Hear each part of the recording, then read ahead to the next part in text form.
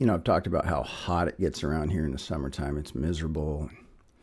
When I was younger and no one could afford to run their air conditioning, we'd sit out on someone's front porch. Most of the houses around here still have big front porches, or the old ones do, the kind you would live in at that point in your life, and the kind we still live in now.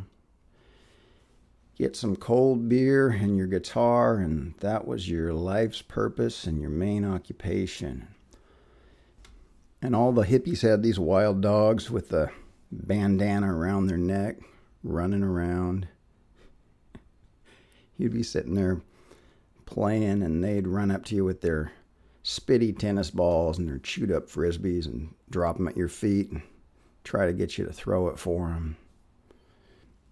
It's funny saying this, by the way. It suddenly occurs to me how little my life has changed over the course of it. This also describes yesterday pretty well. Yesterday, back in the day, not too much difference around the Otis Brown neighborhood. I guess the main difference would be only that some of us have now been compelled to give up beer. But anyway, I remember I had this friend. He was a drummer, and this was before people played cajones and things like that, and he would play a pizza box with brushes when we were sitting around jamming on the front porch. And the dogs would come up to him, drop off their version of their beer and guitars, and he'd say, "Go away, you're not going to train me. I'm untrainable by you." At the time I thought it was kind of mean, because anyone who knows me knows how much I love dogs. I guess I just wasn't quite ready to embrace the virtue of staying wild and remaining untrainable. I've talked about it on the podcast before, but, when I was younger, I was so eager to be useful, to be seen as somebody of value, that I would often get taken advantage of, and I'd often become the president of the local chapter of the unpaid handyman's union, because I was so easily trained. I didn't understand yet the profound power of simply saying no. And don't get me wrong, I'm happy to help people out, I don't need to get paid. If you're putting a new roof on your shop and you don't call me, I feel like I've done something wrong and I've slighted you somehow. But it's also nice to get invited to the party afterward. I'm thinking about this, today in terms of my school life. We're coming near the end of the semester. I just finished having what's going to be my last class of the semester with my favorite class, the class I know the best, I guess. My students are posting graduation pictures, and it's crazy because a lot of these students I've come to know only through Zoom. I don't know how tall they are. I don't know. I've only seen their little Zoom picture. Their existence and value has been squashed down to a postage stamp size rectangle. It reminds me of that horrible expression we use, newly minted graduates. What does that mean? That we've made them all exactly the same through some sort of, rigidly controlled manufacturing process? I don't really want to be a part of that. I only want them to be what they want to be. I'm just trying to give them some tools for that.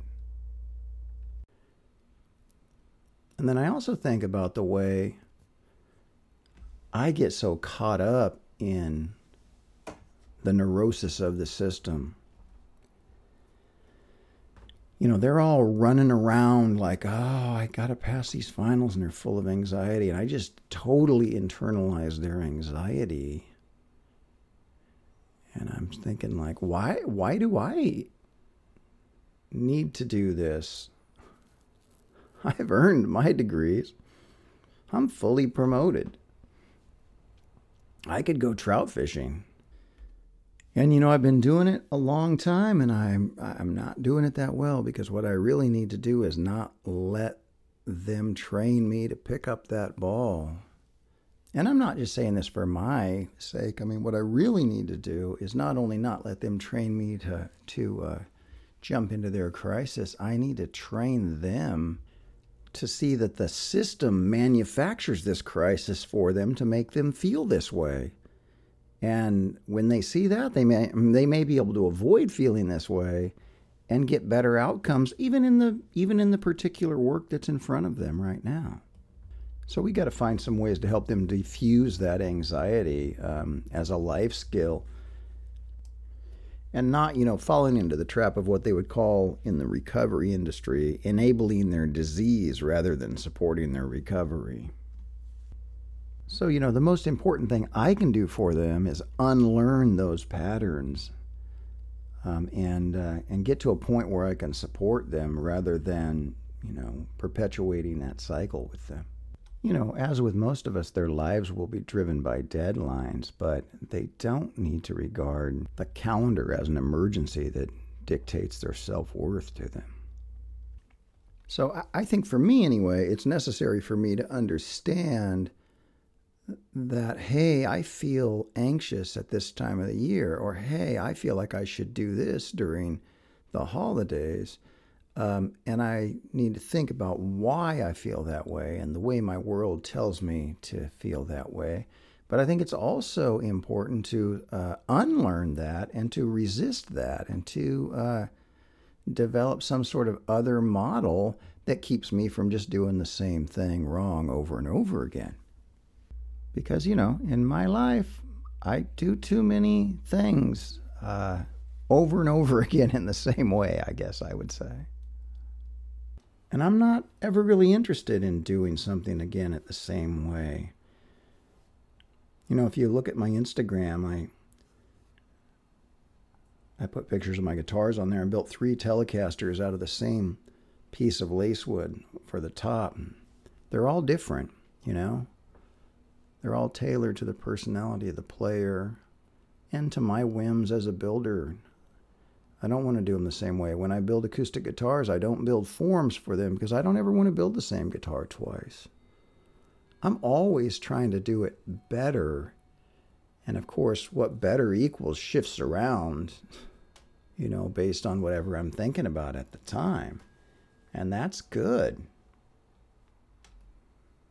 I get the same way with songs. When we play the same song for too long, I sometimes run out of ideas for it and I start playing the same thing. I'm like, oh, that was good. I'm going to just try to play that same solo again. And it's over at that point. You need to change. Because, the tyranny of success can be more powerful than the tyranny of failure. You screw something up and you're like, I'm going to get back and I'm going to do it again. And you will get a different outcome. But sometimes success tricks you into just riding it to the scene of the crash. And at a much, much more serious level, the institutions we're involved in try to train us in some things in that same kind of mostly gentle but relentless way that the dog tries to train you to pick up its spitty ball. Or the world trains you, to feel your sense of personal space, or how loud to talk, or any of the other subtle social skills and cues that define how people respond to you in the world. And in that same kind of often nonverbal and seemingly innocuous way, our institutions constantly tell us that we're on the bubble, that it's make or break, that we're on the verge of getting filtered out, that we're not quite up to snuff. And I think the best thing you can do for yourself as a human is to just try to unlearn the culture of inadequacy that you've internalized from walking through the world. The world is not going to quit teaching my kid that if she doesn't get an A on the AP history exam, that she's not going to be able to retire and die on time. But we could certainly help her unlearn that after it teaches her that. And we can also help her resist it as she goes along, I hope. In every learning situation, there's an exchange. You're being asked to give something to that, and you're being offered something to get from that. And I think it's important to learn which is which. I'm ready to trade some dog spit on my picking hand to have a good relationship with dogs because I love dogs. That seems like a good deal. That's a good old-fashioned win-win. But I'm not ready to not build a guitar this semester to write an article nobody's going to read, because I think I see the sign of the invisible hand of the intellectual labor market raising a hatchet above my head. And these forces are largely invisible, or at least they are after a certain point in an academic career, and I think they're mostly invisible in the world. And I've said this before, but since graduate school, nobody's ever told me what to write, what to teach, what to think, how to grade. And these are all things that, though I won't say I put them on myself because they're in the atmosphere, they're things that I can learn to identify in the atmosphere and not breathe them in. The struggle to unlearn all this stuff has not been easy for me, and I'm not saying that I'm good at it, but simply recognizing that the world is often structured to be alienating has been illuminating for me. Invisible structures of power articulate their expectations in largely invisible ways, or ways that take a little bit of learning to see and then unlearn. And this isn't just some sort of English professor leftist rant. I mean, in an article about the future of business and the need to unlearn past business models, the fairly conservative Harvard Business Review states, the problem isn't learning, it's unlearning. In every aspect of business, we are operating with mental models that have grown outdated or obsolete. From strategy to marketing to organization to leadership, to embrace the new logic of value creation, we have to unlearn the old one. It goes on to say, unlearning is not about forgetting. It is about the ability to choose an alternative mental model. And I think that that's a really essential thing. That's what I'm trying to teach my students, to be able to choose an alternative mental model. I'm trying to choose alternative mental models because I need a new mental model. And the most important step I can take in that direction is first to recognize the extent to which I've internalized and unwittingly perpetuated those other flawed and problematic models. If you want to get into a new type of thinking, you have to understand what got you to the type of thinking you're in.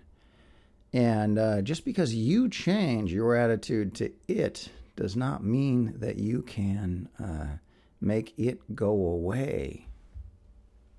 If you want to emancipate yourself from mental slavery, you have to understand that the same mechanism is going to struggle continuously to re-enslave you.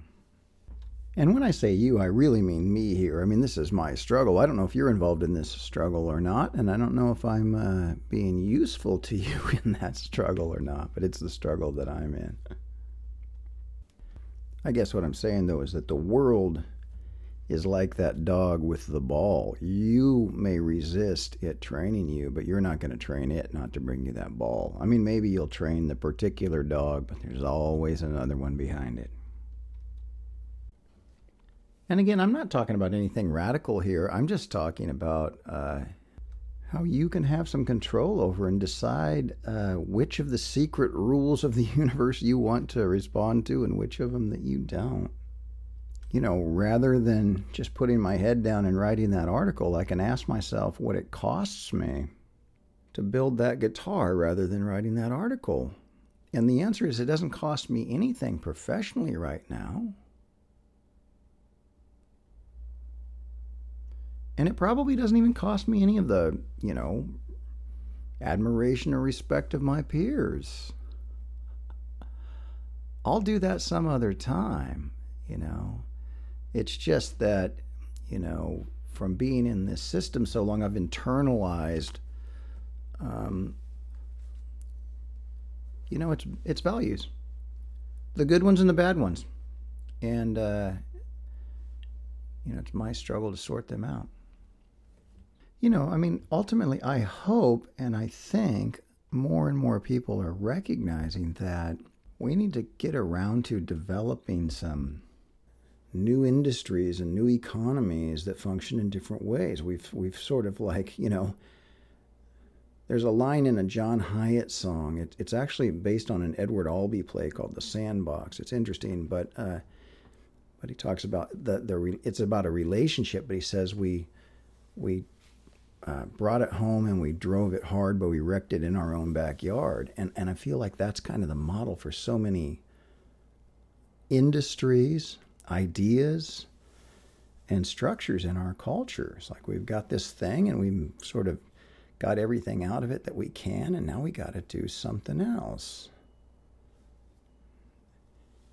And yet there's so much learning and structure and reinforcement around the old ideas that we can't forget them or just move away from them. We have to self-consciously unlearn them, which is to say we have to understand how they're the blueprint for where we're going and that it's going to take us in the wrong direction.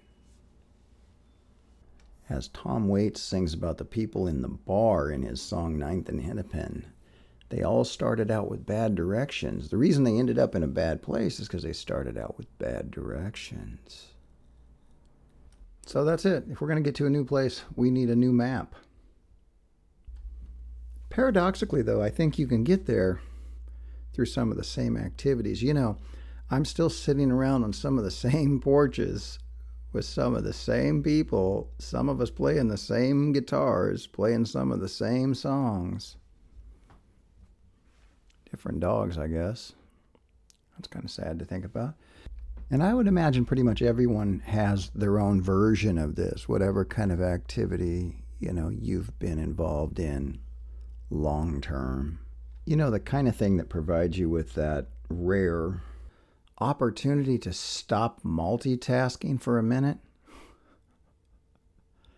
and to look back and think about okay, this is what we used to do. This is how we used to play. This is how we used to sound. Is an opportunity for me to measure, where I have and haven't grown, not just as an instrumentalist, but as a human. And I guess, I'm thinking mostly about activities that you do with other people. And also that old-fashioned analog face-to-face experience with people also might show you what you want from your life and what you need from your life. If you do that and you think, gosh, I'm missing human connections, as I do, then maybe you'll be more devoted to that in the future. I guess, when you've done something for that long and it's been that important to you, it becomes a ritual. And I guess the definition of a ritual, to quote Victor Turner, the expert, is a stereotyped sequence of activities involving gestures, words, and objects performed in a sequestered place and designed to influence preternatural entities or forces on behalf of the actor's goals and interests. Okay, what does that mean? I guess it means you go to the front porch of somebody's house and you play some old murder ballads and cheating tunes, and it focuses your spiritual energy on a better outcome for everyone who's there and for everyone they encounter who's not there. That's what I'm hoping it is for me. And I don't know if everyone thinks about it in these terms, but I bet all of us have our sacred space. And if you do, it's a place where you unlearn all of the stuff that loads you up with baggage in life and where you relearn something about who you're trying to be, who you were always trying to be. And you can keep going in that direction. I don't know. That's what I'm trying to do. I'm not in the advice business, but if that resonates with you, then I hope it helps you out. Thank you, everybody, for listening. I'm grateful to you. And I'll see you next week on the internet. We're coming up on a 1-year anniversary. I want to celebrate that, by the way. Okay, so like, follow, and subscribe. Take care of each other, and I'll see you real soon.